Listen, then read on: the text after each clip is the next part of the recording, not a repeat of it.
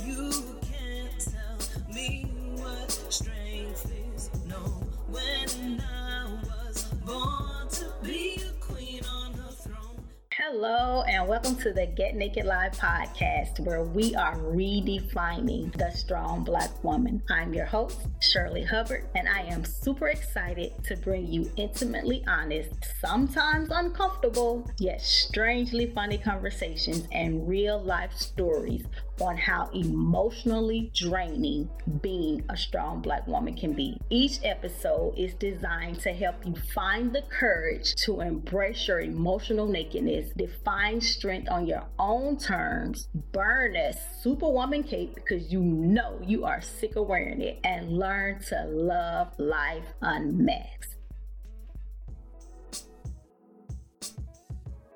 Hello, my people. Yes, we are finally back.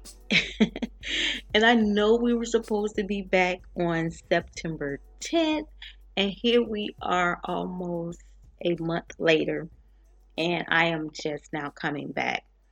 Listen, I could give you some kind of lame excuse as to why I didn't return on September 10th, but the reality is I was scared.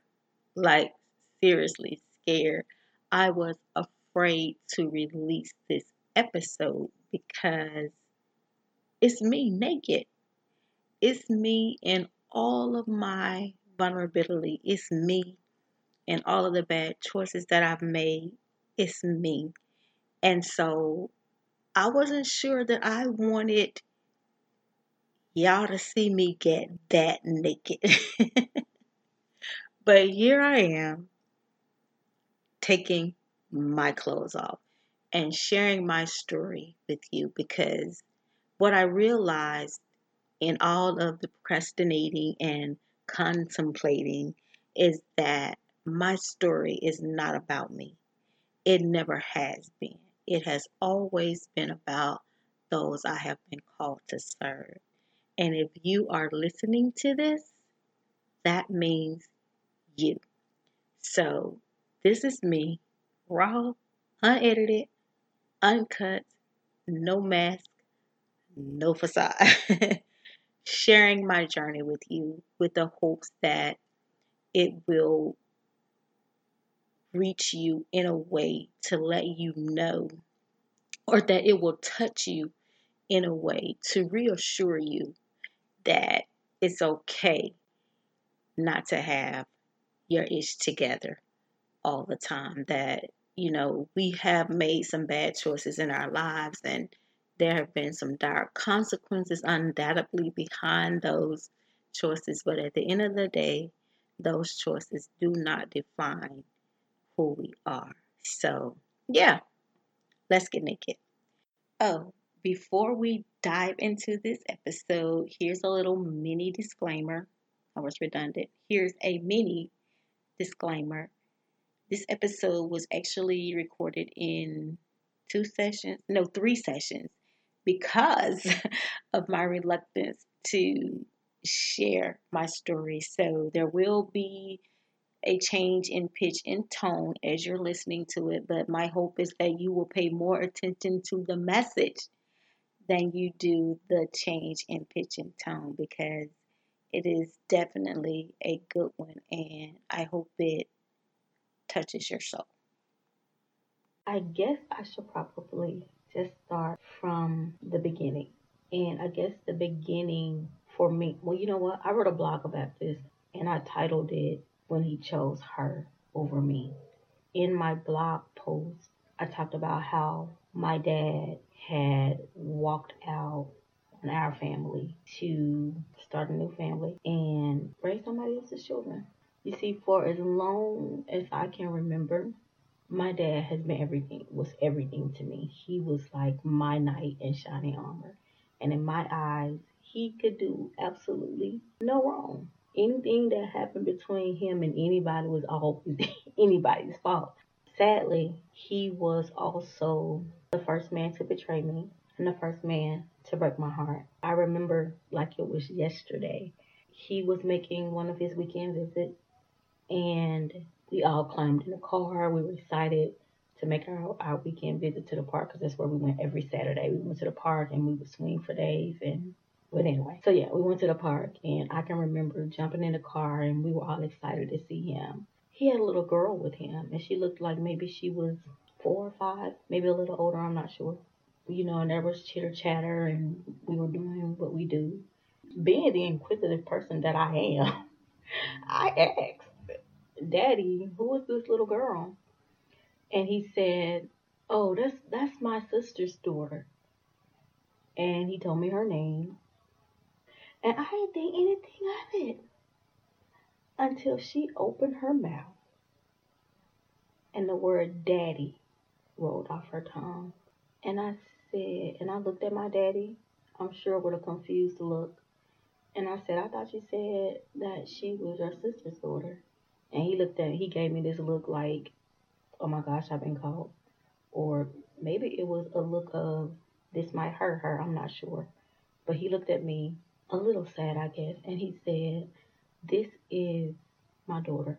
And I swear to God, and I probably shouldn't swear, but I felt like my heart broke in that moment. And we were going down the street, and I said, "Stop the car." I was probably no more than about 7 or 8 myself.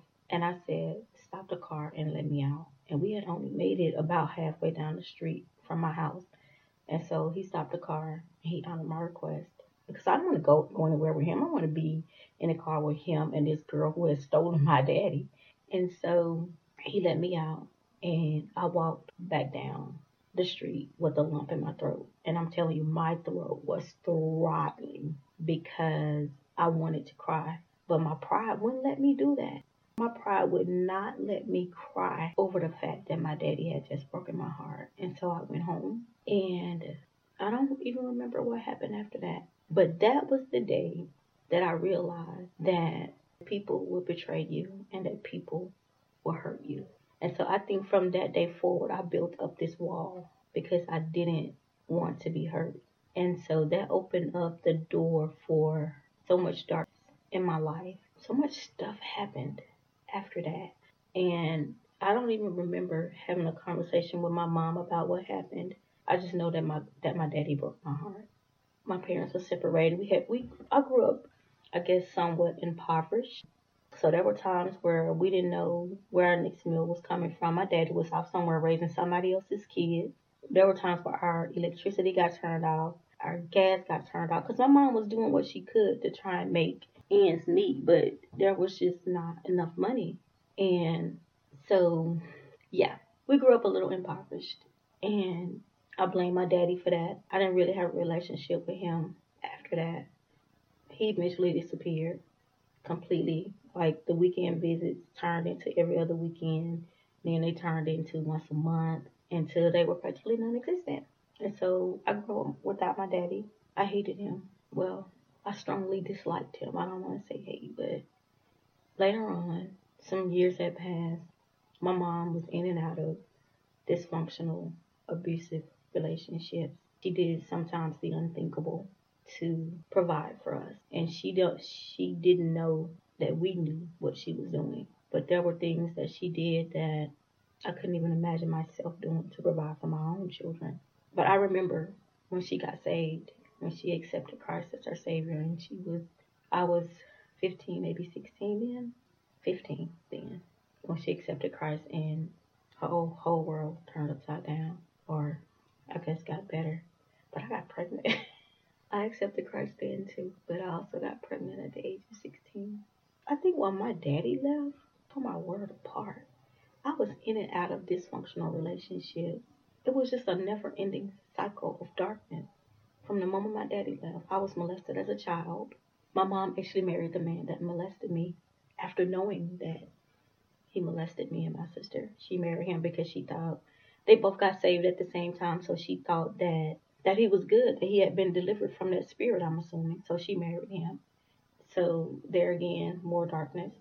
And then my sister got married and she moved to Illinois because she couldn't be in the same house with him after doing what he had done to us. So yeah, she moved. I was left at home to deal with what had happened to us and to deal with the fact that he was still in the house with us. And so I kind of sort of blamed her for leaving me. And then some years later, I got married. And that didn't work. It was an abusive relationship. Like I said, I was in and out of dysfunctional relationships, looking, searching for something. I had 3 kids from that marriage. I stayed for as long as I could until I just couldn't take the abuse anymore, on top of the cheating. So I eventually got out of that relationship, moved back in the house with my mom. She had divorced that man because guess what? At the age of 31, he actually almost raped me. So there was more darkness. Well, no, she hadn't divorced because I moved back in the house with her and he was still there. And I didn't have any transportation to work. And so he was taking me to work every day. And one day we made a detour.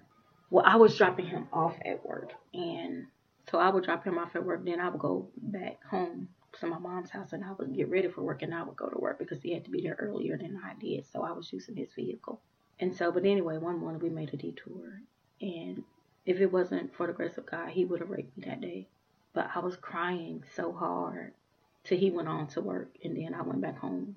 And my brother was there. And I was just crying. I went in the back. I didn't even go in the den where my mom was. But I went in the back. And he came back there. And he was like, what's wrong? And I told him what happened. So, of course, he went and told my mom. And she called him at work. And so that was the end of that relationship. There's just been so much darkness. And this is why I have a problem telling my story, because there has been so much darkness. It's just been darkness on top of darkness, darkness on top of darkness, darkness on top of darkness. So I was molested as a child, almost raped at the age of 31 by the same man. I was in an abusive relationship. I was married in an abusive, both emotionally abusive, verbally abusive, physically abusive.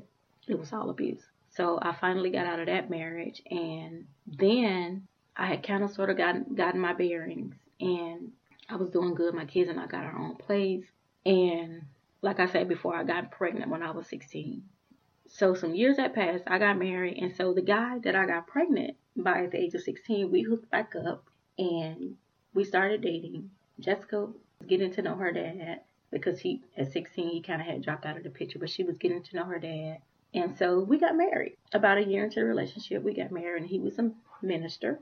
And we had been married less than a year when I found out that he was molesting Jessica, his daughter. So at the age of 15, my daughter was being molested by her dad, who proclaimed to be a minister, who was my high school sweetheart, but he was actually an abusive pedophile. I can remember the day that I found out. My mom had known for about a week because Jessica went to my mom and told her what was going on, but she needed to know how to handle the situation in the right way. And so she had called our pastor, and he got in touch with the authorities, and they told her what she needed to do. She called me one day and she said, come to the house and bring the kids with you. I just, want to spend some time with y'all. So I didn't think anything of it. So my husband wasn't home. My then husband wasn't home. So I gathered the kids and we went to my mom's. And again, this was my second marriage. We went to my mom's, and she called me in the back and she said, I need to talk to you for a minute. The kids were in the den. And I remember her telling me, and she was like, John has been messing with Jessica. And I was like, what do you mean messing with Jessica? What does that mean? And she told me what Jessica had told her. And all I can remember was running, grabbing my keys, trying to get out of the door so that I could get to him. Because had I gotten to him that day, I would probably be sitting behind bars today.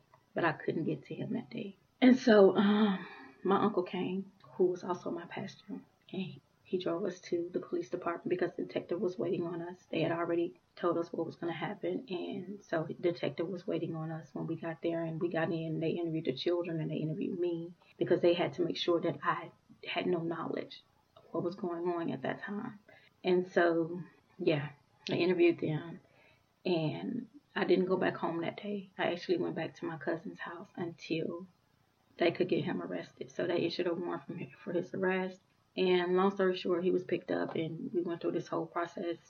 But because there was no physical evidence of the abuse, we settled for a plea deal and for a plea. plea bargain, plea deal. We settled for a plea. And he ended up getting, I think, maybe 20 years suspended with 5 years probation. There was a no contact in place and all that.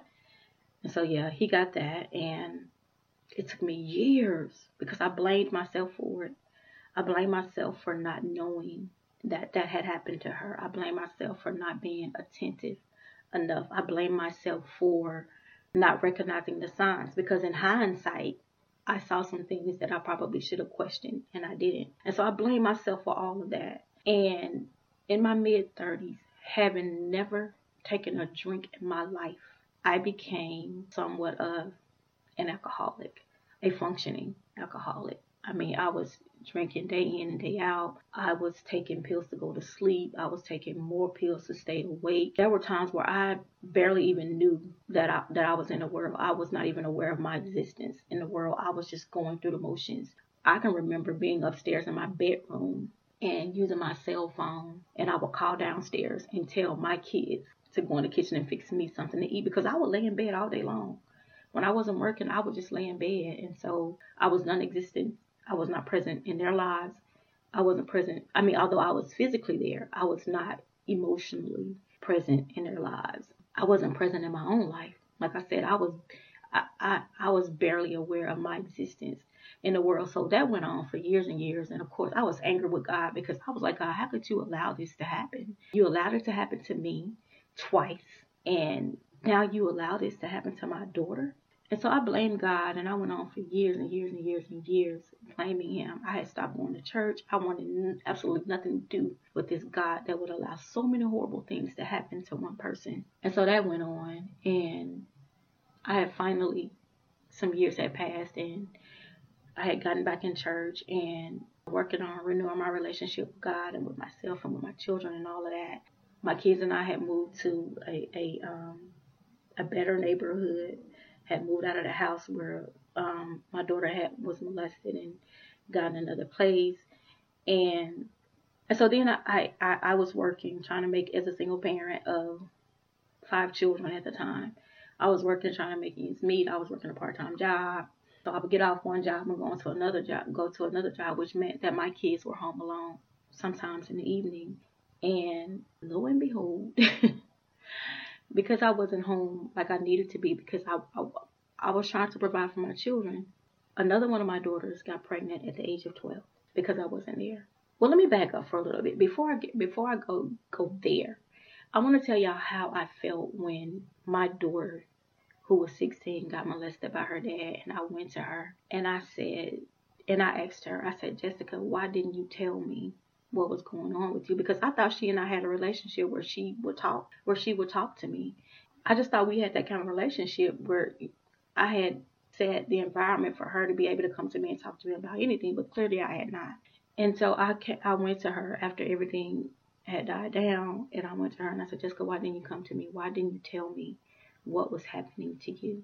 And I can remember it like it was yesterday. She was sitting beside me on the sofa, and she looked at me and she said, I did it for you. She said, I did it for you, Mom, because I just wanted you to be happy. You cannot know how those words broke my heart, to hear my daughter say that I sacrificed my happiness and my safety because I wanted you to be happy. And what really broke my heart about that was that she wanted me to be happy, but what she didn't realize is that that same man that was sexually abusing her was physically abusing me. I can remember being married to him and kids in the bed, sleep. And I can remember one night in particular, I was on my knees begging for my life because we had gotten into an argument about something. But I was on my knees begging for my life that night because he had picked up a bed rail and he was threatening to hit me with that bed rail. And I was on my knees begging for my life. Please don't kill me. Yeah. So yeah, it broke my heart to know that she thought my happiness more important than hers. And so anyway, my other daughter got pregnant at the age of 12 because I was working all the time and I wasn't home. But here's the deal. I did not know. My daughter was 6 months pregnant before I even knew that she was pregnant. And I just didn't know. Maybe I wasn't attentive enough. Or maybe I just didn't think that at 12 years old she would be engaging in sexual activity. But yeah, so she got pregnant at the age of 12. And I remember my mom coming to me and saying, Amber is pregnant. And I was like, there's no way Amber is pregnant. She was like, because I would drop them off at my mom's house for them to catch the bus every day. Said, Amber's been over here. She's been sick. I said, oh, she's got the flu. A virus is going around. Because it never dawned on me that she could be pregnant at the age of 12. And then there were other times where, you know, how our grandmas and mothers, and my mom was like, I can look at her back and tell that she's pregnant. She's pregnant. And I was like, she's not pregnant, Mom. So yeah, I just blew it off. I just thought my mom was just being paranoid. She's not pregnant. There's no way she's pregnant. So I can remember one day my mom called me and she said, look, I am telling you that Amber is pregnant. And I was like, Mom, she's not pregnant. She's like, have you looked at her? So I got off the phone. Amber was outside playing. And I said, Amber, get in the car and come go to the store with me. So I loaded her up in the car, and because I was going to get a pregnancy test. They called my mom Gun. I said, Gun thinks you're pregnant. I don't know why she thinks that, but she thinks you're pregnant. And so we are going to go to the store and get a pregnancy test. I said, so if there's anything you need to tell me before we get to Walgreens, now is the time for you to tell me. And she just started crying. And then I started crying because I knew that it was true. I was like, oh my gosh, it's true. She's pregnant. And I was devastated. How could I allow that to happen? How could I allow that to happen? And so, yeah, we went and got the pregnancy test, went to my mom's house and took the pregnancy test. And sure enough, it was positive. I cried. I cried. I cried. I cried for days. I cried for days. And I kept going to work. I'm a single parent. And so I had to take care of my kids.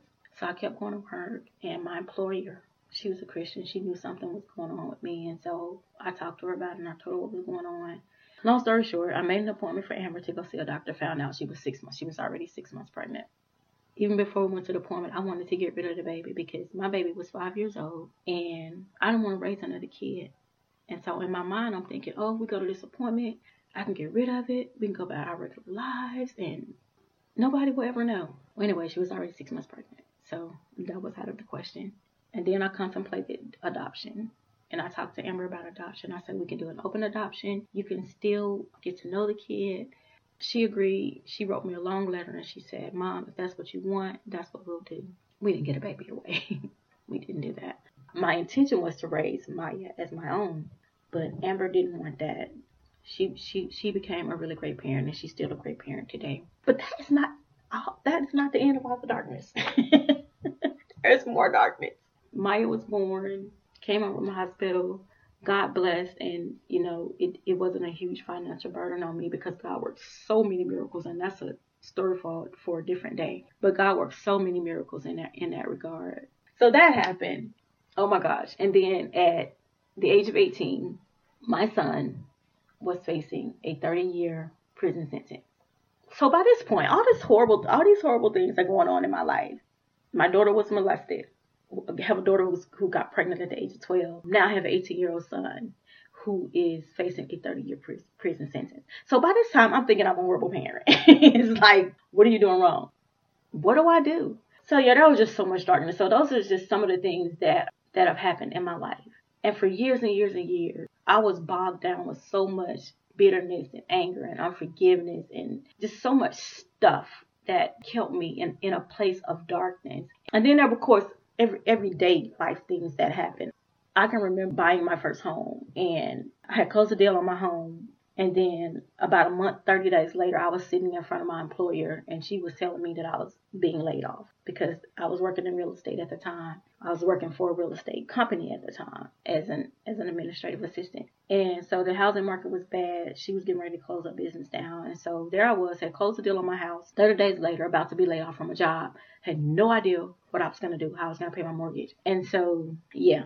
So my house went into foreclosure, but I didn't lose my house. I had a vehicle that was repossessed. I had no idea. So it was just all that stuff just piled on top of all the other stuff that happened in my life. And so I found myself just constantly walking around in a state of unhappiness. And I can remember my friend was visiting one day, and she was visiting me one day after I had gotten laid off from my job.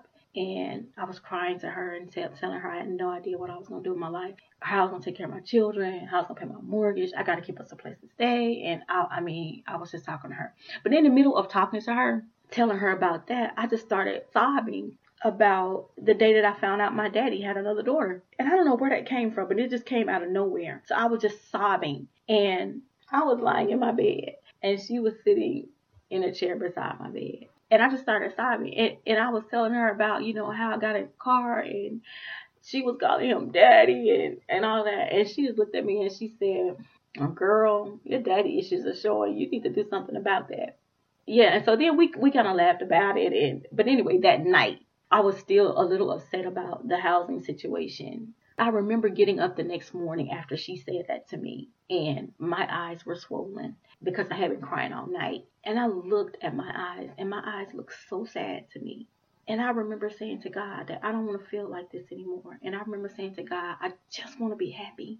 I just want to be happy. I remember saying that to him. And I remember just lying in the floor. Like I walked away from the mirror, lying in the floor, and I just started crying out to God. And I said, God, I don't want this life anymore. I just want to be happy. I want to wake up happy in the morning. And that day, I decided that I didn't want to feel like that anymore, that I wanted to be happy. And so I took my life back. I went through, and it didn't happen overnight. I went through a process of healing and forgiveness. And nobody walked me through that process. I went through that process on my own. Did I know how to do every step of it? No. It was truly a process. But God showed me how to heal myself and how to forgive and let go of the things that were holding me hostage. He showed me how to do those things. It was truly a process. And the very first step in that process was me accepting the fact that I wasn't okay. It was me accepting the fact that I had a lot of unresolved issues, a lot of things that I had carried around with me since childhood. It took me accepting the fact that I needed to deal with everything that was going on inside of me. And the moment that my friend asked, the moment that I broke down and started crying in front of my friend about something that happened when I was maybe 8 or 9 years old, was a wake up call for me. And I knew in that moment that I needed to fix what was broken in my life. And so in that moment, I gave myself permission to fall apart. I gave myself permission to not be okay. I gave myself permission to say, Shirley, you ain't gotta have it together right now. And so that is my message to anybody who is listening to this episode. As you can see, my life has not been hard. My life ain't been no crystal stair. Like, seriously, it has not been. I have been through, oh my gosh, what I just shared with you is really just the tip of the iceberg. Like, seriously, I still go through. And I want to say specifically for the parents who, like I was, questioning whether or not you're a good parent because your children have made some choices that didn't necessarily align with how you raised them and the values and the morals that you thought you had instilled in them. Number one, you did instill those morals and values in them. Number two, girl, we do the best we can with the information that we have, and we are not perfect. I am not perfect. I haven't done everything right in my children's lives. I haven't done everything right in my life, but at the end of the day, I did the best I could with the information that I had. So I want to say that because I know how challenging being a mom is, especially if you are raising children on your own where the father is not in that home. I know how challenging that is. And so I want to say to you, girl, you got this. And you are not going to always get it right. And that's okay. So I don't want you to walk around like I did, beating yourself up about the things that your children have gotten themselves into. We do the best we can with the information that we have. And so that's the first thing that I want to say. And then number two is, if you are in that place where you are trapped in a prison of your own brokenness, you don't have to stay there. You don't have to be there. You can get out of that space. And I am holding space for you to help you get out of that space. Like I said, nobody walked me through the healing process, but I knew that I needed to fix what was broken in my life. And that's where the healing began. And so if that's you today, there is help for you. There is hope for you. Whatever situation you're in today, it is not a hopeless situation. No matter how dark it may seem in your life right now, there is light. There is light at the end of the tunnel. So I want you, I cannot stress enough, and I know I'm probably repeating myself, but I cannot stress enough that there is light at the end of the tunnel. Does that mean that every day is going to be a good day? Does that mean that every day is going to be perfect? Absolutely not. Because like I said, what I shared with you was just the tip of the iceberg. I am still going through every day. There are days, even in my life right now, where I feel like I just want to sleep and I don't ever want to wake up again. But in that moment, I know how to shake myself out of that space. I know how to honor what I'm feeling in that moment and then move myself from that space. I know how to process what I'm feeling. And so I want to encourage you to seek help. If you're in that space right now, there's therapy available. There are people who will support you in what you're going through. So I don't want you to feel like you are alone. I will support you in what you're going through. You can send me an email, Shirley@getnakedlive.com. You can go to my website, getnakedlive.com. There's a button on the side of the page that says send me a voicemail. Send me a voicemail, because I don't want you to be walking around unhappy, feeling hopeless, feeling like there is no way out, because there is a way out. But we have to tap into that strength that we are all born with.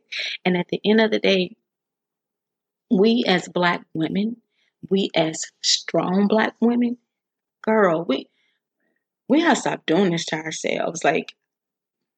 We ain't gotta have it together all the time. We just don't. We don't have to have it together all the time. And that's why this ministry, this podcast, this movement is so important to me, because I was living in that space. I felt like I had to have it together every second, every minute, every hour of every day, until I finally broke. And I said, Lord, I can't do this anymore. And when I broke, see, I didn't share this part, but when I broke, when life was starting to get the best of me, let me tell you, I tried to take my own life because I was tired. I was so tired. And I was just like, Lord, I can't do this anymore. I just couldn't. And so, yeah, there were times where I did try to take my own life. And I don't want that to be your story. Don't want that to be your story. So I am asking you, I am inviting you to let me be that support for you. Seriously, I am holding space for you. I am holding space for every strong Black woman out there who is feeling like, I can't go on. I'm holding space for you. I'm holding space for you to just be whoever you are, whatever you are, in your moment of truth. I'm going to say this and then I'm going to get out of here because this is getting kind of long. But listen, just a few months ago, I was going through another one of life's traumatic events. And there I was lying in my bed, crying and wishing that somebody would see me. And in my mind, I was thinking, nobody sees me.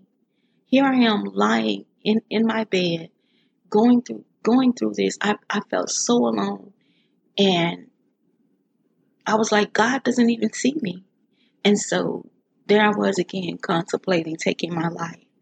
But in that moment, I thought about some pills that I had in my drawer. In that moment, I said, you know what? I'm going to call somebody. So instead of me sitting there thinking on those thoughts, I picked up my phone and I called somebody and I said, hey, here is the situation and I need help. And in that moment, she didn't try to fix what was broken. She didn't try to coach me. She didn't try to counsel me. She didn't do anything. All she said was, Shirley, you don't have to be anything right now. She said, you don't have to be strong. You don't have to have it together. You don't have to be a good parent. She said, you don't have to be anything right there. And when I heard those words, I immediately began to relax in those words. And I began to release everything that I was feeling in that moment. And so that's what I'm saying to you. Let somebody be that for you. You don't have to go through life alone. You don't have to go through life with your Superwoman cape on and the S on your chest. You don't have to do that. We got you. We got you. I'm here for you. So that's my message to you today. I hope that this episode has been encouraging for you. I hope that it has shed some light on who I am, why I do what I do, why this is so important to me. And I hope it has shown you that you can be strong in your own way, and that being strong doesn't mean having it all together. You get to define what being strong is for you. And that's what I've done in my life. Listen, if I feel like crying, I cry, because there's nothing wrong with that. I honor how I'm feeling in whatever moment I'm in. I honor that. I give myself permission to feel that. There's nothing we always walk around here acting like our lives are perfect. We're not perfect. Take off that mask. I remember on Good Times, because Good Times used to be the show back in the day. It still is. I think it comes on Netflix or TV Land or something. But yeah, it still is a show. But I remember when James died. I remember when James died and Florida walked around all that time for days while they were planning her funeral. And she wouldn't cry like she was being strong. And then when everybody was gone and it was quiet and the silence was so loud, she threw that punch bowl and she said, damn, damn, damn, because her heart was breaking. But somewhere in her, she felt like she couldn't let people know that her heart was breaking. So I'm telling you today that you can say, damn, damn, damn, I am not okay. Damn, damn, damn, I need help. You can say that. And there's absolutely nothing wrong. Nothing at all. There's nothing wrong. So take your life back. Take your life back. Stop letting people tell you what strength is. Take your life back. All right, guys. Enough of that, because I could go on and on and on and on. So yeah, anyway, I hope this has been encouraging for you. And like I said, if you need me, I am here for you. Send me an email, shirley@canmakeitlive.com. You can send me a message on Facebook. You can go to my website and leave me a voice message. Just whatever you need, I am here for you. I got your back 100%. Just know that. So yeah, I'm going to get ready to get out of here. I have enjoyed sharing my story with you. And yeah, I'm out. Stay naked, girl.